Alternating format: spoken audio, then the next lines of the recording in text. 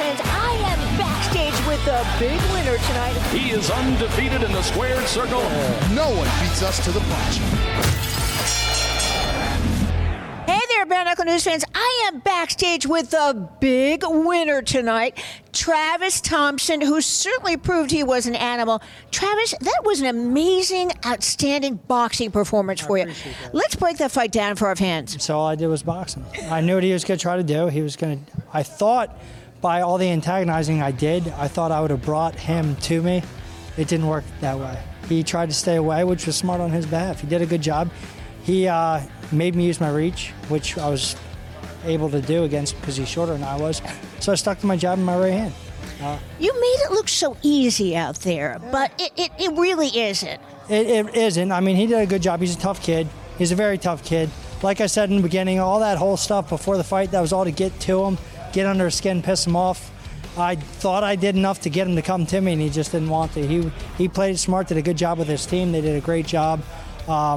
I just was able to pull it out. I kept to my distance, kept him away with the jab and the right hands. Do you feel like he had more heart than what you expected? Because it was a tough fight. I knew he had heart. I knew he was a tough guy. I mean, he's a Mexican fighter, and Mexicans are very, very tough guys. Typically, a Mexican fighter is a very tough fighter, and he was. He's a very tough fighter. He came out with that anthem, or one of his, from his heritage or horticulture. So, I mean, he lived up to his, what he wanted to do. He did a great job. He's a tough kid. What was your big beef with Diaz before? Because you guys really had a lot of animosity before the fight, but at the end it kind of looked like you might have made up. Well, there's animosity there because he was on the rankings. He was number 4 in the rankings. I'm number 5. It made no sense to me. I've been fighting for a very long time, so that really pissed me off. He made his pro debut in bare knuckle. Only fought people that made their pro debuts in bare knuckle. So I took that personally. Not necessarily that he did it, but also the fact that when he won, he had a mouth saying he wanted the best. So I've already fought the best. Why the do you get to jump ahead of me? That was the point I wanted to make, and I thought I did a pretty good job of doing so.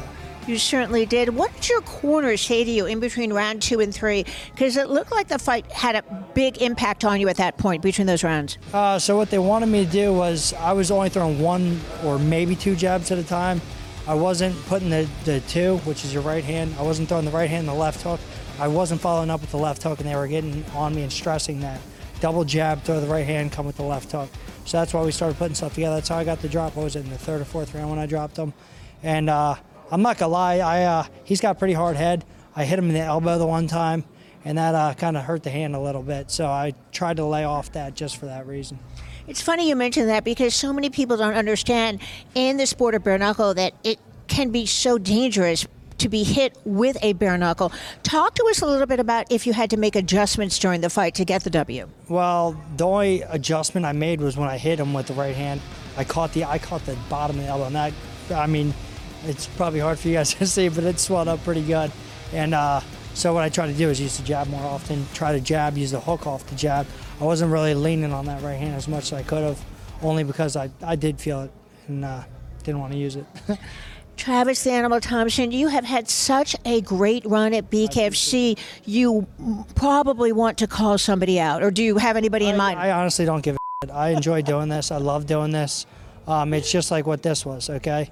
You were in my way. You were number 4. I'm number 5, so I knocked you out of the way. I now take the 4th spot. I don't really give a shit to who they want me to fight. Whoever they want me to fight, bring them on.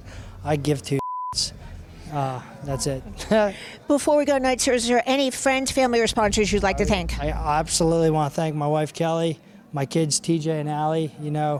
I actually left the house for 4 weeks to come train in St. Petersburg, which you knew last time I did that. I was training with Keith Thurman, so I also want to thank the Thurmans, so both Keith Jr. and Keith Sr.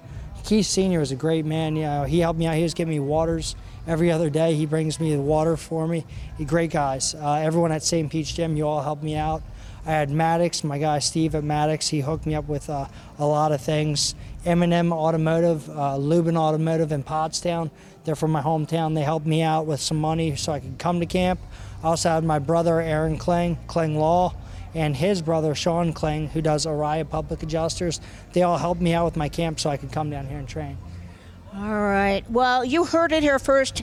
Behind the scenes here with the big winner, Travis the Animal Thompson, who certainly lived up to his name tonight. For Bare Knuckle News, I'm Susan Singari, and this is Travis the Animal Thompson. And no one, and I mean no one, beats us to the punch. Not a chance.